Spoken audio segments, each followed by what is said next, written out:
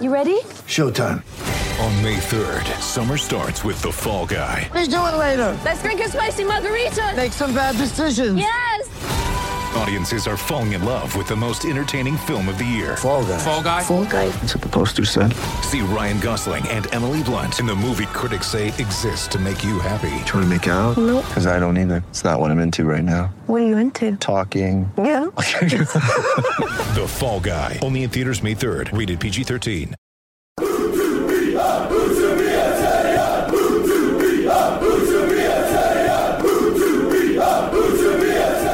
Hello and welcome to Utubia, and we're in a celebratory mood at the moment because Huddersfield Town have claimed their first win of the season. Hooray! Way! That's real. That's not even a sound effect. No. That is later. No, that's real. Jesus, that was my face. That's going to take someone's ears out of that. Lovely. Wow. They are party Reminds me of- poppers and not gunshots. Smells like a children's. Dear. He said through a mouthful of party ring. Yeah. On the full hog here, Got haven't you? Fox's party rings, courtesy of Batley. We're getting looked at by people in the office. There we go. We've got party hats on, We do. somewhat facetiously. Yeah. Let's be quite honest. I don't do anything ironically. Do you not? So this is deadly serious for me. Incredibly sincere Yeah. As always. party celebration. Cheers, lads. Chin chin. Cheers. Little glass of Prosecco on the go. Prosecco. So yeah, Huddersfield Town, since we last recorded, have drawn a game against Millwall and beaten Stoke City. I'm here with Jim Chisholm and Dave Hartrick to talk through those two games. Where should we start? We're tempted to talk about Stoke, but we should probably go chronologically and talk about Millwall, shouldn't Talk we? about Millwall. Jim, what were your thoughts on the Millwall game? It's a pretty awful game, to be honest. We'd seen some stops and starts, hadn't we, under the new Cowley regime, and I felt like there were more stops than starts with Millwall. I mean, I think I was expecting a Matt Smith header in the 88th minute to make it 1-0. So to draw in a way was kind of a positive, but just same old, I think, from that game, from my perspective. How about you, Dave? I think there were a lot of positives alongside a lot of the same old things. Yeah. The one thing that, like, the penalty was, I tweeted about it, was one of the penaltiest penalties I've ever seen in my life. It was ridiculous. And I mean, that was shocking. But I felt, the Town were a bit more progressive, they carried a bit more in sacking threat, but individual error costs them again. And how many times have we said that in this season already? Like, I think it's a particular shame because, like, as I put in the conclusions, if a manager came out and said this, you'd rightly round on them. But it was a clean sheet in everything but the scoreline, because if Grabara doesn't basically chuck that into his own net, then it's a 1-0 win several days before they actually got a 1-0 win. I think if he hadn't chucked that in, I honestly think Town would have probably won 2 or 3-0, There was a period after we scored the first goal, and then Campbell just sort of The got two headers, a bit too yeah. much under that header. And I thought we could do this 2-3-0. Yeah. That's that spanking that you've been talking about, Dave, in footballing terms. For a while, that you felt that he was coming. I had that feeling for about 5-10 minutes. And then again, it was just back to some pretty pointless possession, not really knowing what to do, shifting it out wide. And I think we could have won that. I think with the penalty, with an individual mistake, we just forgot to say it's a 10-man Millwall with Murray Wallace as left back. Yeah. I mean, Millwall clearly played for the point after they went down to 10 men. But you can't blame them for that. Away from home, in the form that they've been in, that was, he had no choice there, Neil Harris. It felt to me that the archetypal game that if Town hadn't been on the run they're on, if they'd have won the game before, they would have won that game 3-1, 4-1. Honestly, I genuinely think it spanked them. But because of the run they were on, and then because there's another individual error, some of the old mindset, some of the old habits just kicked in. And like Danny said in the press conference afterwards that he was far more pleased with the second half, and we both exchanged a little look like, really. But I sort of get what he was saying. When I watched the game back again, Millwall were, not to say there for the take. Well, they were there for the taking, really. They had chances as well, but the game was open and Millwall were not at their best. And Town didn't exploit it. There were too many times where they got forward and took an extra touch in the final third, and then didn't score as a result. And then the second half, Millwall upped their game, and Town, to be fair, also upped their game and stopped them from turning Town over in the second half, which I think is what he was getting at. And for all he's been maligned, it was Diakabi that when he came on, that's when we looked like if we were going to break them down, it would have been down that side. Which Diakabi did the thing that I've wanted him to do for a long time, which is just play with the brakes off, and if it doesn't happen, it doesn't matter. Just go for it. You're the fastest player on that pitch by a country mile, and he showed it like twice. There were one occasion where I think he was 1-on-1 with a midfielder, and the midfielder had like a 5-yard start on him. Yeah. And he not only did he get the ball, he just burned past him. And if the Cowleys can like shackle that to a little bit of discipline and an ability to cross the ball a bit better and shoot a bit better, Town suddenly could have a proper player on their hands in that division, to be frank. I mean, that literally sounds like what we've been saying about Rajiv and Lapara for how many years. So I think sometimes, and I've said it a million times, but the fact that he has one attribute, not three, is probably why he's at Huddersfield Town and not somewhere else. Because if he has two of those attributes, he's a pretty good player. Yeah, I'd agree.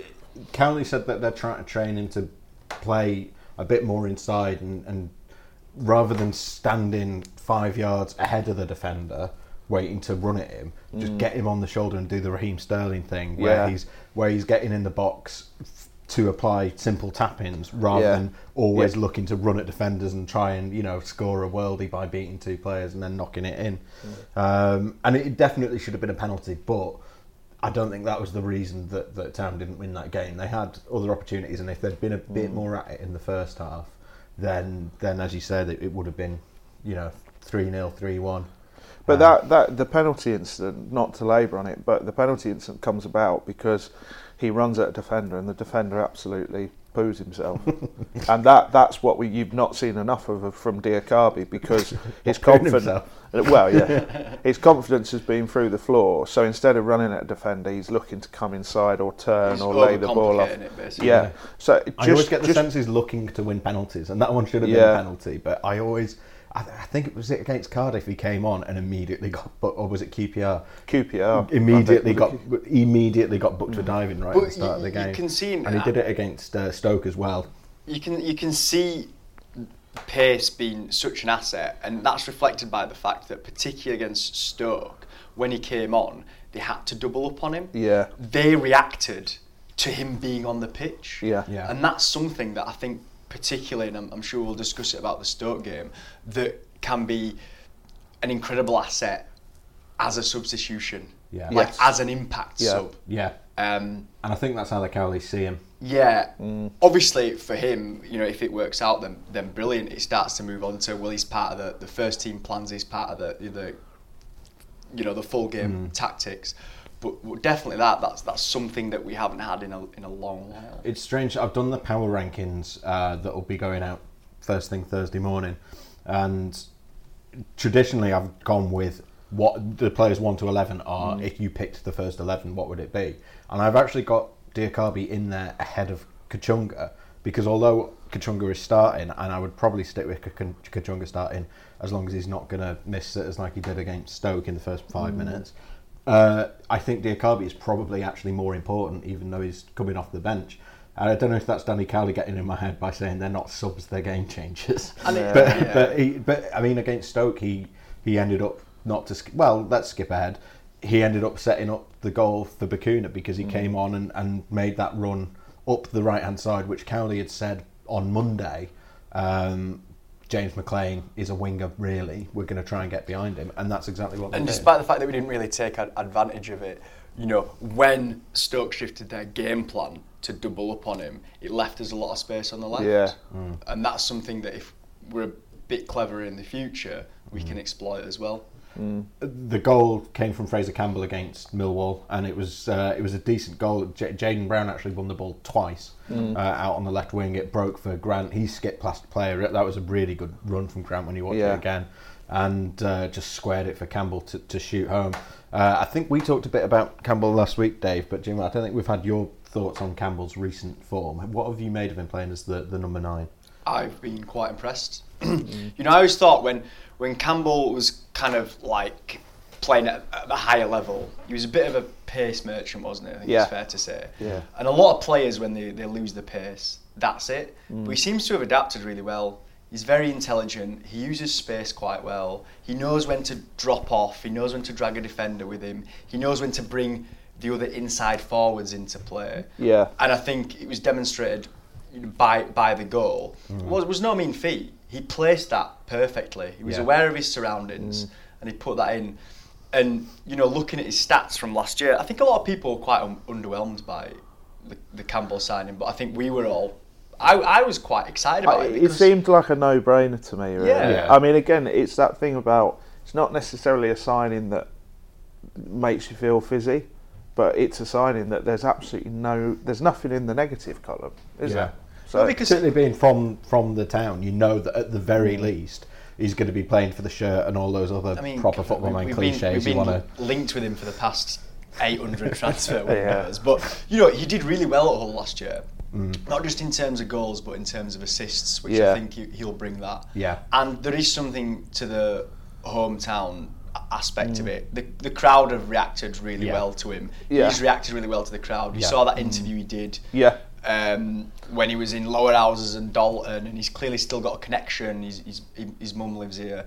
I think that's something when you found yourself in a relegation battle, it's all about those little things at the margins. And I think Campbell will be someone who brings these things at the margins. And he's experienced, and Cowley said that he wants to have that experienced spine up the centre of the team. Schindler, Elphick, Hogg, and then Campbell up the front. You've got all of Town's most senior players going up that middle.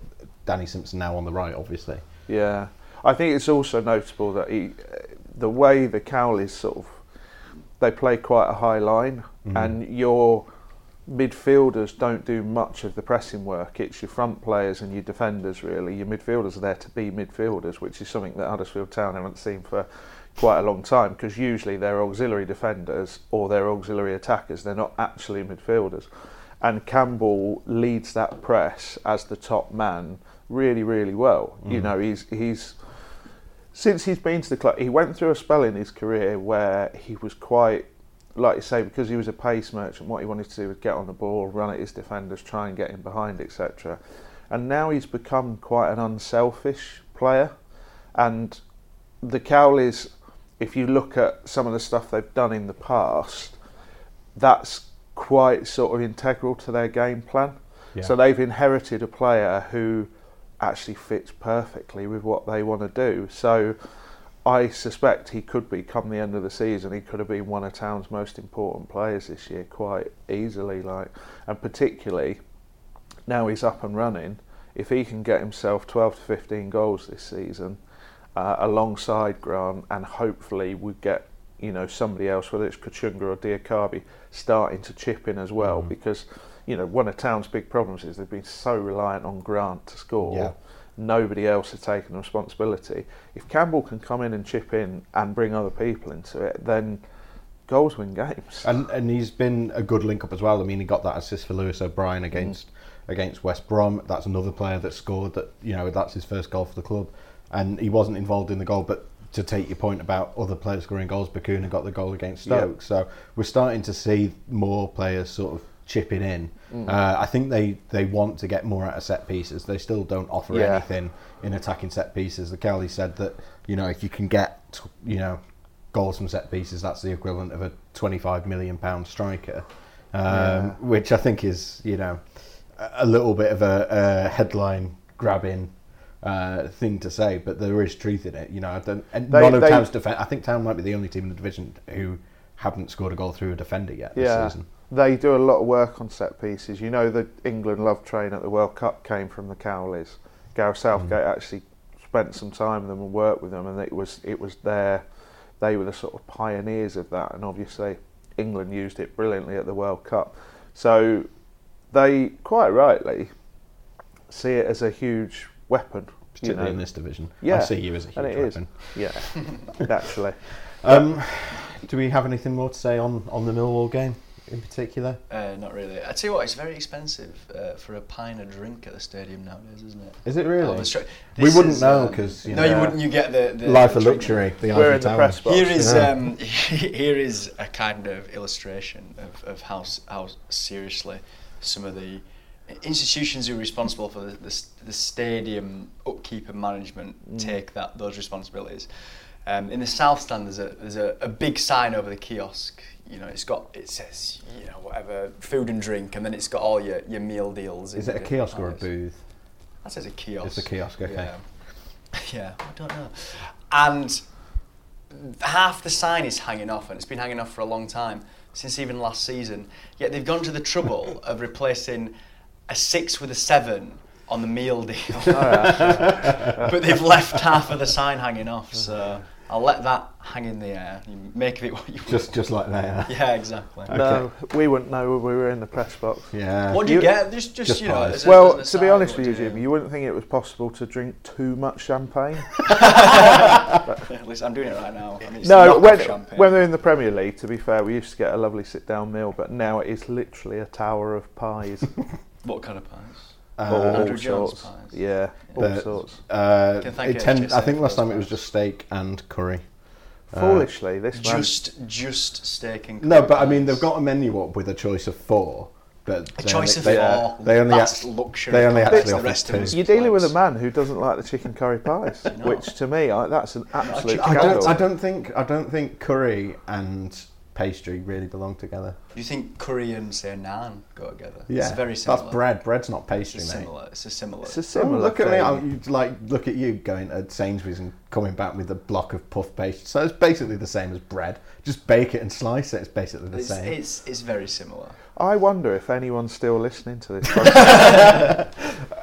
Yeah, we should probably move on to Stoke, where the catering was fantastic. I have to say, it's best in the I've championship. done games so at far. Stoke and it's lovely. You get food before, during, and after the game. It's brilliant, And you get space in the press box, which you do not get at Huddersfield Town. and they do hot chocolate, which is very nice. Matt Glennon, big hot chocolate fan. I can exclusively reveal on the podcast. Stoke City Town got their first win of the season, which is quite a milestone.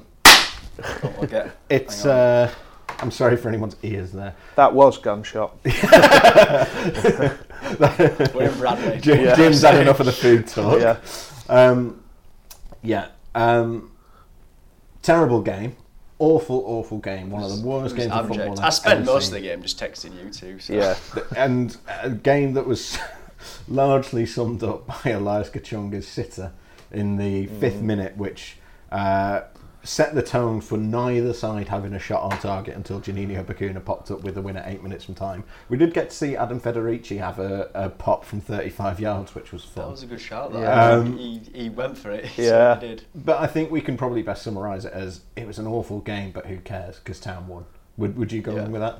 Personally? Certainly at this moment in time, with They some did- party rings and Yeah. half a bottle of Prosecco. You know what I mean? Disingenuously They drunk just Prosecco. had to get over the line in a game. They just had to get over the line, which they've done. But I mean, if they stink the place out like that on Saturday, then Yeah. question got to be asked. But It's different away from home. Yeah. And the Cowleys are definitely a pair that are very much into, we have a way of playing away from home, Yeah. we have a way of playing at home, They and they're made that different. clear quite early on, didn't Yeah. they? They understand that you can't play like that at home, that you need to have the fans behind you, and to have the fans behind Stoke you. would disagree. yeah, And to have, well, they're after Tony Pulis now, if report to be believed, which tells you a little bit something about the desperation that they're under, that they're pining for the days of Tony Pulis. But there we go. But yeah, I mean, that they understand that when you're playing at home, you can't play like that. That you have to have a style that gets the fans on your side and drives you forward, and vice versa. You could look at it as the perfect away performance, though, couldn't you, Dave? In some ways. it was turgid Yeah. for an hour, and then like I text you, you realise that this is actually the game plan. The game plan is not to lose the game and then go for it in the last sort of 15, 20 minutes, which they did with the subs. And as soon as they stopped being passive, they got the goal. And like, it's one of them as a fan you watch and you're just happy with the win in these circumstances. But as a manager, I would imagine the two of them are absolutely delighted, because to sort of have a game plan in your mind and enact it and to come away with the win for it to go perfectly, I think, you know, they'll be absolutely buzzing. But it was the first half was just all about don't give away any space, don't give away, don't cede anything in our own half of the pitch, and it just made for a sort of endless passing and just midfield play. I was saying, watching it on the Red Button, it almost became, because there was so much play in the middle of the pitch, it was basically like a Cowley camp, because the camera was behind the dugouts. So for a fairly large amount of the time, I was just watching Danny Cowley pointing and giving instructions. Nicky Cowley is just like a wasp in that area. He's all over. He's running to the corners. He's down shouting. He's whistling. It's great entertainment. It was better than the football. He's attacking bees. Yeah, he was all over the place. But it showed. I think it showed they were really desperate for the team to hold their discipline and hold their shape. And regardless of how bored we all were, I think it's fair to say, at 65 minutes, it worked. It did work. And when they talk about game changers and subs and everything else, well, it worked. Yeah. So you can't really. It's difficult to sit here and criticise it because they've done the job. Looking back at the press conference they did on Monday, I've mentioned they identified that they could get behind McLean, and looking back on that press conference, it's like they were dropping foreshadowing for a film, because everything they said in that press conference came to pass. Like that they wanted to get behind McLean, and that they had an idea about who their game changers were going to be. They specifically named Bacuna and Diakabi as being two of them. And yeah, it was. You go back through that press conference, go and look at the live blog feed. I think it's under, if you search for Lewis O'Brien and Danny Cowley press conference, and everything they said came to pass. And Cowley admitted afterwards that was the game plan, was just, we'll just take up the pressure, and then, because he actually said we're not fit enough to play the 90 minutes after we've just played 3 days after we've played Millwall and had a really tough game against them. Yeah. We didn't think that away from home that we would be fit enough to go the full 90 minutes doing the big high press and going at Stoke and try to, score 3. So they just Mourinho'd it up. And I'm saying that as a 2005 Mourinho, not 2018 Best Mourinho. Yeah. And soaked up the pressure, and then just thought, right, we'll go for a shootout in the last 15 minutes with our fast subs on when Stoke are all knackered from chasing the ball around from side to side, and get a goal that way, and that's exactly what they did.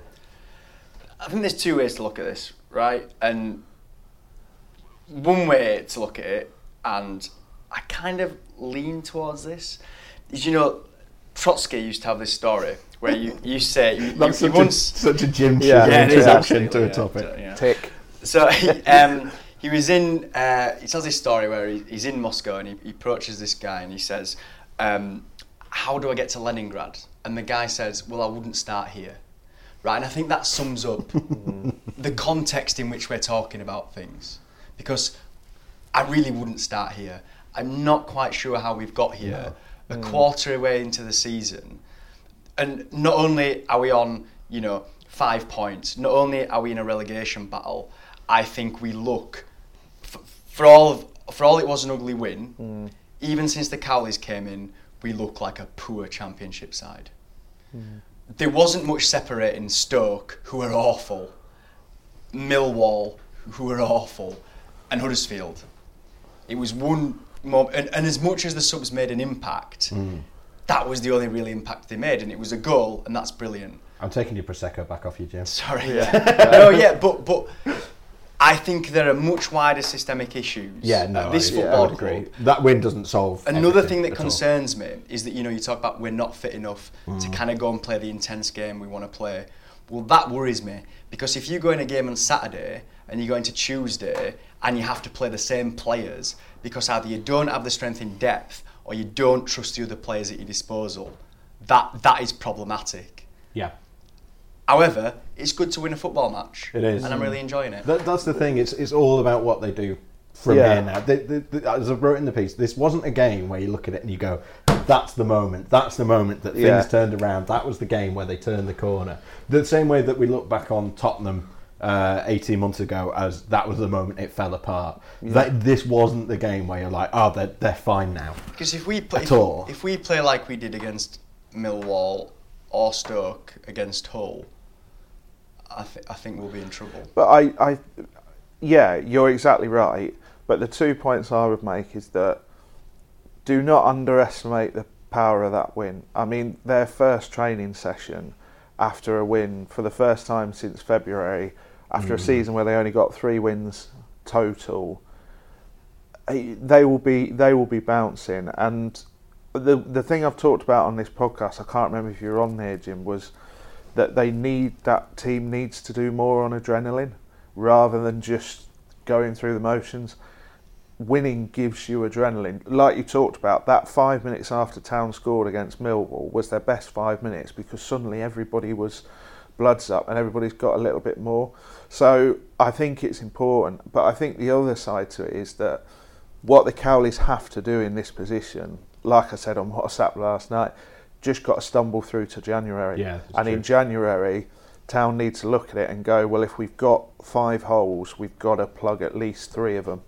And they have to be backed by Hodgkinson to do that. And another thing I've said on this podcast is, if it gets to the day before the transfer window and Town are still scrapping around trying to buy those players, they're not doing it right. It's got to be like the first 2 weeks, they've got to have at least 2 of the 3 they identify in and done. So they've just got to stumble through to January, pull out of the relegation zone if possible, but then after January, if they get a couple of players, that's when the excuses are gone and they've got to go forward. And that was Trotsky's answer to the gentleman. He said, "Well, I am here." Hodgkinson has to back him. Hodgkinson has to back him. Yeah. No, but that was the point that he was making and that I'm making. At this point, we've talked about context a lot. Yeah. But what's important about this victory is narrative. Yeah. It's narrative publicly. It's the enemy of context. It's the enemy of context. You've learned. Well, yeah. But it's narrative for the players themselves. It's narrative for the club. That's the important thing. And we are where we are. Yeah. And we've got to move forward from that. Yeah. And as Mao said, a revolution is no bed of roses, and nor is a relegation. So it is what it is. Was his bit the relegation as well? I imagine was so. That part of he was a keen sports fan. Did he blame it when it went wrong on Flo Haderjunai? I imagine so. Yeah. But I think Flo's got more stick than I think you look at it though, and we're exactly right. All we ever say on this podcast is they can't sort the problems right now. There's always a target in the future. There's always something. The thing about the Cowleys is that I think when they came, they were hoping to get an immediate bounce, but what they actually got against Sheffield Wednesday was a massive dose of reality. You got a Sheffield Wednesday bounce, which is the worst kind of bounce. The Wednesday game was basically not their game. A massive dose of reality. But I think that's actually probably done them some good, because they've realised that they really have had to strip it back to basics, and I think that's perhaps why they played the way they did against Stoke as well. Cowley said, I think it was on Monday. I think it was before the game rather than after the game. He didn't understand before he got here how much they'd been, how worn down everyone was. He said you just can't understand if you're outside the camp how hard it is to have been climbing the mountain and then getting knocked back down and that Sisyphean task, just to drop a Chisholm reference. That's not me. I can't be held responsible for but Albert Camus said that that ultimately Sisyphus had to be happy because he was struggling against the absurd, and I think that's very much the position that the Cowleys now find themselves in. And Sisyphus is a great illustration of how it's all about process and not about outcomes. Absolutely. I used to have a watch. I used to have a watch that just had Sisyphus pushing a rock around it and no indicator of time. It was useless. Again, if there is anyone still listening to this podcast. But, you know, in a way, we were all excited about doing this podcast because we've not had much to talk about. And in one sense, we've talked about the win, and we can talk about the psychological impact it has. We can talk about Greek mythology. We can talk about Greek mythology and the giants of Marxism, Leninism. But the problem is we're kind of still seeing the same patterns of play. Yeah. And I think what Town fans expected was, and I think because we were spoiled with Wagner, when Wagner came in, that shift from how we were playing under Powell with those same players was absolutely profound. Yeah, it was like a different team. It was like different individuals. That's not what we've seen, and I think that's understandable because again of the context. But I think if it goes another 5 games, and we've ground out another ugly win or 2, but we're not seeing the patterns of play change, that's when I start worrying. And listen, I think you're exactly right again, but what nobody at this club, I talked about this pre-season with you, Steve, what nobody at this club has seen with a lot of these players who are very, very young, remember, is nobody has seen Diakhaby or Mbenza in a team that has won 3 of the last 5 and drawn 1 of the others, have the confidence to make mistakes and try things. And if Town, I don't know if Town will win Saturday. Hull have a very good attacking side. Town have problems defensively. Yeah, that means certain things, shall we say? But if Town came out of this with a 7-point week, then I think you need to. I think seeing somebody with the freedom and the confidence, they can look a completely different player. Because I think when you look at someone like Diakhaby, it's easy to get frustrated with him. But you know, look at what he's been trying to find his feet in a team, in a new city, in a new league, then in another new league, when those around him are through the floor and, you know, everything's changing. He might be genuinely, you know, with 4 wins out of 5, he could genuinely look like a world beater. We just don't know, because this one of the things I've been writing about lately is just having a look over the last year with Town, and this set of circumstances has never existed in your 111-year history. And when you've got young players and you've got the experienced heads there who are struggling to cope with it, you think, you know, this really is massive. What Town have got to do, I know what you're saying about patterns of play and systems and all of that, but genuinely probably for another month or 2, they've just got to get some points on the board. And if they have to sort of poo their way through games to do it, you know, if that's what it takes, that's what it takes. But then when they plug a few holes in January and there's a bit of breathing space and everybody can just go, and the shackles can come off, that's when you want to see it change. But I know the Cowleys are very, very keen, and we've seen it in so many press conferences now. Results aren't everything. They are not result orientated at all. They're process driven, as they keep telling us. And in his own words, your wins, draws and losses column sorts itself out when you get things right. I understand that, but they will know in this situation, if they got another win against Hull on Saturday, by hook or by crook, those players are going to be bouncing in training next week. They're going to be desperate. Well, it's going into the international break as well. Yeah, that would be big, because we ground out that result because Stoke are the worst team in the league. Pitiful. We, for vast swathes of that game, in fact, almost for the entire game, we had no midfield. I don't know where it went. Chalobah's had 2 really off games. Yeah, he's been poor both games. O'Brien went missing, and that was where the problem was.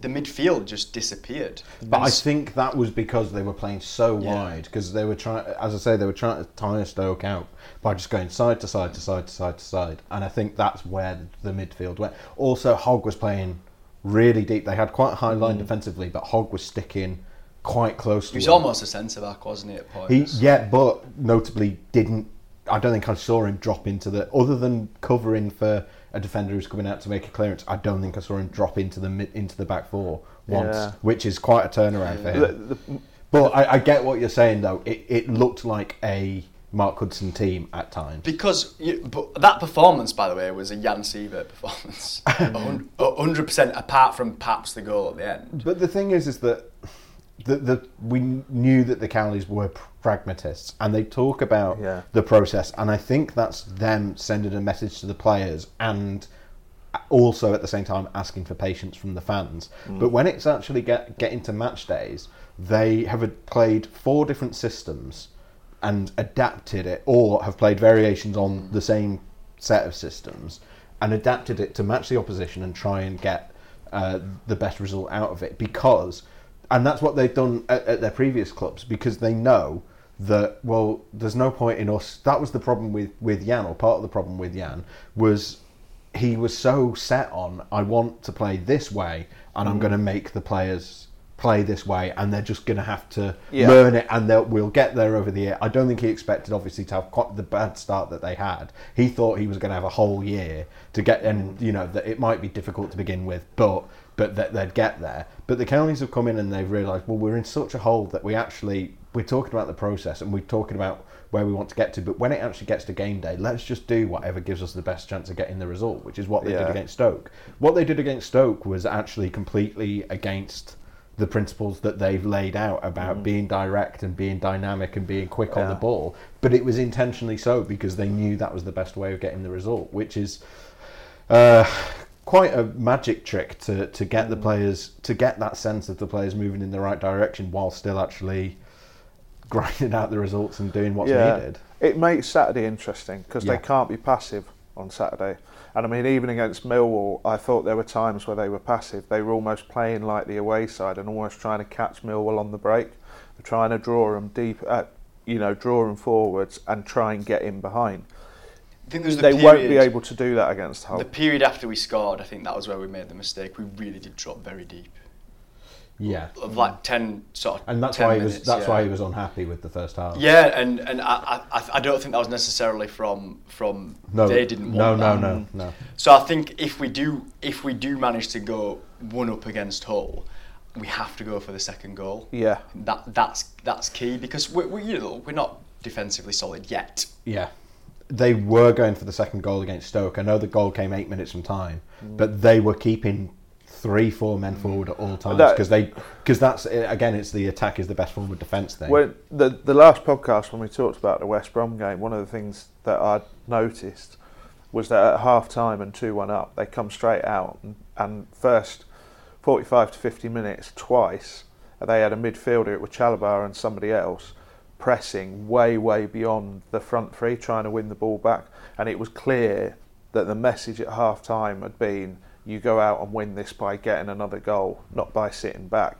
And then he was going bonkers on the touchline, and he talked about it after because they just retreated. Yeah, old habits. And I think that attitude is probably reflective of where he sees your defensive options at the moment. Yeah. I mean, if Town have to sit on a 1-0 lead for half an hour, let's be honest, I don't think there's anyone in this room that is actually confident at the moment they would hold it. 10 minutes, fine, but half an hour, no.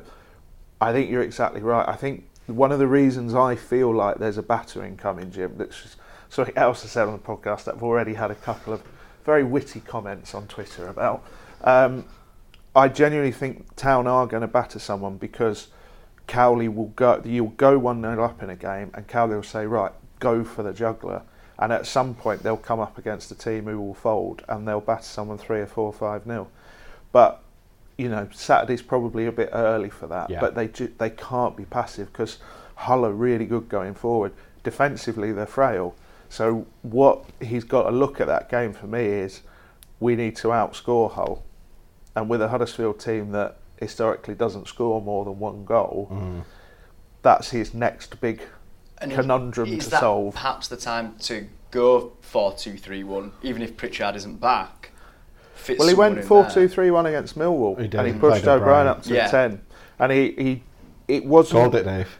Yeah, it wasn't a 4-2-3-1 as like you'd know it in a Wagner era, or He as didn't have. He wasn't like playing as a traditional number 10. No, he was pushing very. But we all laid out before the game. We all laid out the team, and we went right. Well, that's probably a 4-3-3. And I was sat next to Steve, and I said, within 5 minutes, O'Brien's number 10 here, and he was playing so high. And for a while it worked, but again, it's that. I hate to keep coming back to mindset and saying the same things, but the old problems creep in because players start to worry and start to panic, and they want to stop making mistakes. And when you stop making mistakes, you stop risking anything. And when you stop risking anything, you don't score in football.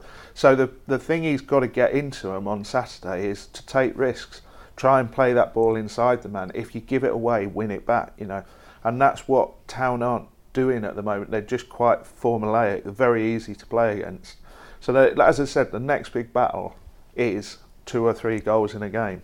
And I know they got 2 against West Brom, but they were arguably gifted one, but they finished it very, very well. Against Hull, I'd suggest to win that game, they could possibly need to score 3. That's an ask. So, and unfortunately it is. I mean, 3 against West Ham before that. Yeah. They beat Bournemouth, didn't they? I think 4-1. But that was the season before. Season before, I can't think of another occasion in the last couple of years when they've scored 3 or 4. So it's a big ask. It's a big ask. But if they could do it, and as I said, if they get 7 points in 8 days, then I can tell you what, that team will spend the international break absolutely buzzing. So who knows? But I think even a 5-point week would be pretty damn good. Yeah. Realistically, we'll see. We set the target of 9 or 10 points from 7 games, and they've now got 4 from 2. So that's a good start. And to be honest, I would almost say the results from the Millwall and Stoke games probably should have been reversed. But that's how football is sometimes. I'm sure I reckon if you'd have offered them 4 points out of them 2 games, whichever way round, they would have take it. Absolutely. I think anyone would take that. It was, as I said, I think I felt with that Millwall game that we'd talked about them targeting it, and I think the fans all targeted it, and I think we targeted it as this is the game the Cowleys are going to win. This is the one where they're going to step in and do it. And I think that was quite palpable in the stadium, and I think it got to the players a little bit. There was a lot of... It felt like a nervy performance on Saturday, whereas that away game, and you spoke, Steve, about how if it had been an away game, it would have almost suited them better. Yeah. And I think you're exactly right, because I was really impressed against Stoke with the actual discipline. I know what you're saying about patterns of play, but they really did stick to their tasks, like doggedly. And I've not seen a Town side do that since promotion season under Wagner. Because in the Premier League, that Tottenham game came early, and after that was the problem. The discipline was going a bit, and they were struggling a bit, and what have you. So, yeah, it wasn't pretty, but it was. There were things to be actually pretty impressed about, really, on the quiet. Yeah, I mean, again, I think it's worth saying it doesn't solve everything. There's still a lot of problems to fix, but you can't complain about getting your first win in 8 months. To be honest, I think however they got it at this stage, they just needed the points.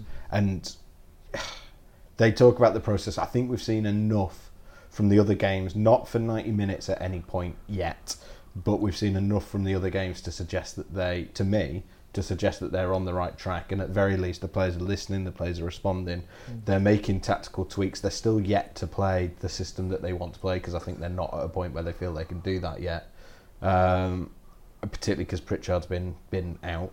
It'll be interesting to see what happens when Pritchard is back, because then you've got to drop one of Hogg, Chalobah and O'Brien. I don't think it's the hardest decision to make. I would happily drop one of them, to be quite frank. But which one? That's the thing. I think probably it's either Chalobah or Hogg. I think. Probably. Yeah, I think it's Chalobah in that case.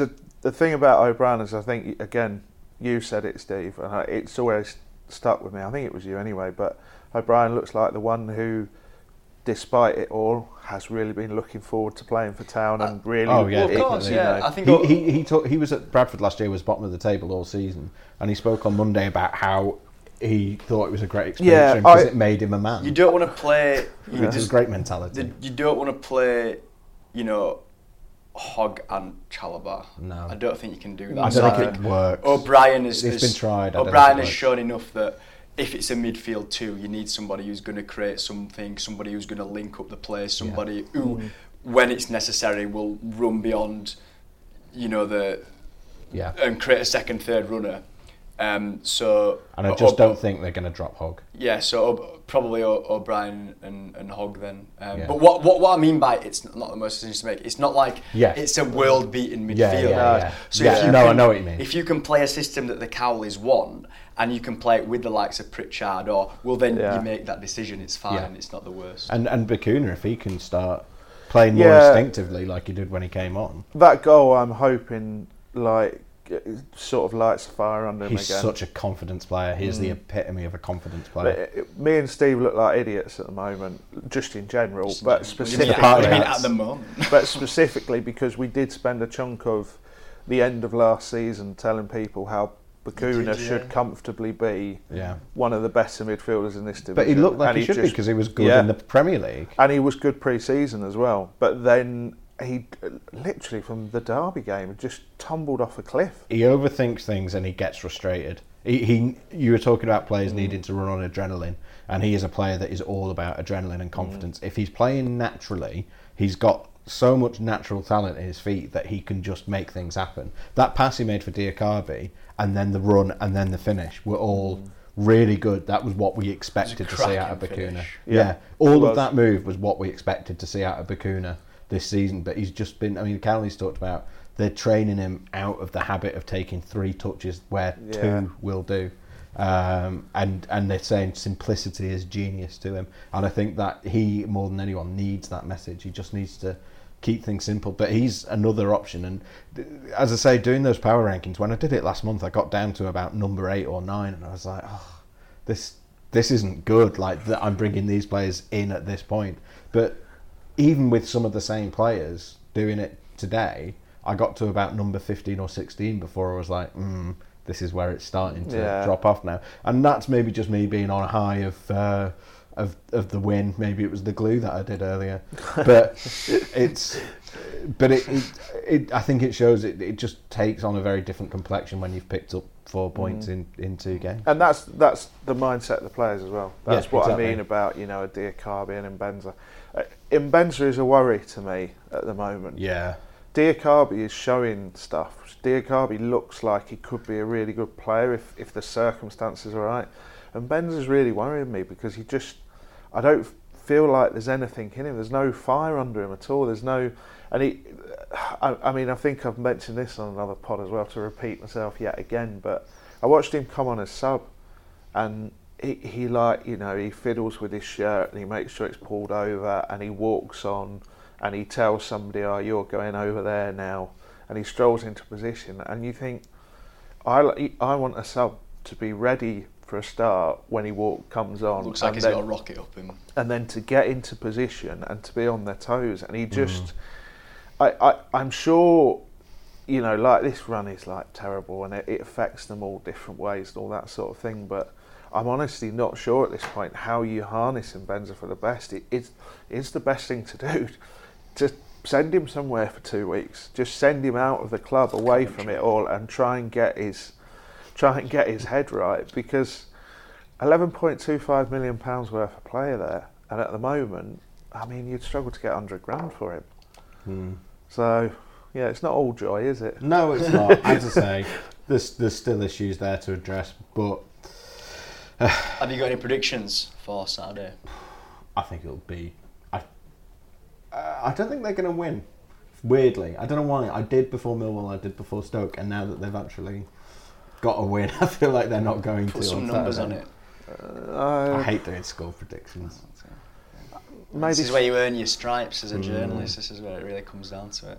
Maybe 7-0 Town. 7-0. No, I think I genuinely think there's a good chance they win that game, but I think it could be another quite slender affair. 1 goal in it. Not 1 goal in the game. It feels 2-1 or a 3-2. It feels a bit of a 2-1, 3-2. And I feel the same, but I feel like it's going to go the other way. I'll be honest, I think they're more likely to draw it, but because this is a Huddersfield Town podcast and they've won, and I sometimes get accused of being a bit too rational on here, I want to say they should win 5-0. How about you, Jim? I think bit of momentum, and in the spirit of positivity, I'll say a 2-1 win Town. So Campbell's going to get a goal against his former club.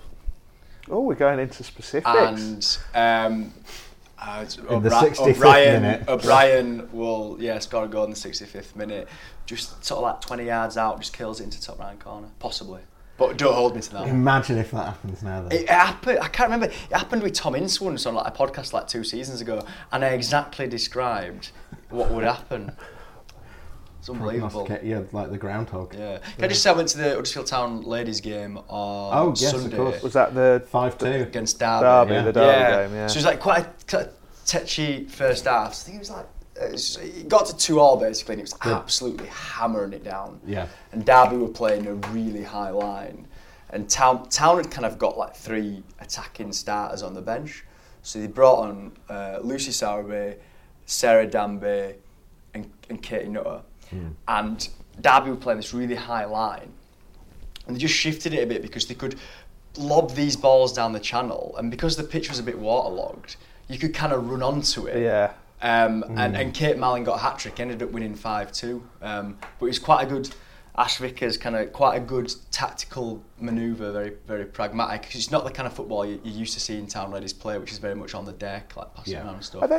Are they top now? No, they lost 2. 2 in a row, yeah. So they're third now, will they be? Sunderland at the top? Something like that. It's another division where you can lose 2 games and still be up near the top of the table. They won a couple of games. I think they won 6-1 or 6-2, and they won 6-0. And then I went to one of the games they played against Stoke, funnily enough, and they scored like 2 in the first 8 minutes, and then got absolutely battered for 80 odd minutes, and Stoke put a sitter over the bar. They had a goal ruled out for offside wrongly when we watched the video back. They hit the post twice, everything, and Town ended up winning 2-1. It was ridiculous. That's how you want to do it. That's how you want to beat Stoke. Yeah. How's it? You can bleep that first part. How's it? Yeah, how's it? Yeah. Lovely. But yeah, no, well worth going up there. Starvesall, it's not the best place to get to. What a sell. Yeah. But HSA will occasionally put a free coach on, like we did on Sunday. It's worth the trip. There's actually a funny story. We nearly accidentally kidnapped 9 people. But that is funny. That's for after the podcast. Is it? Okay, fine. It's definitely for well, let's wrap up there then, because I want to hear this story. Thank you, Jim and Dave, for coming in. We hope you've enjoyed listening. You two are on Twitter, aren't you? So Jim, what are you? I'm Jim_Chisholm, CHISEM. And Dave, you're... Hey! At David Hartrick, HARTRICK. And I'm at Stephen Chicken, Stephen with a V. If you've enjoyed it, tell a friend and all of that business, and we'll see you next time when hopefully we'll be discussing the second win of the season. The second win of the season. The second win of the season.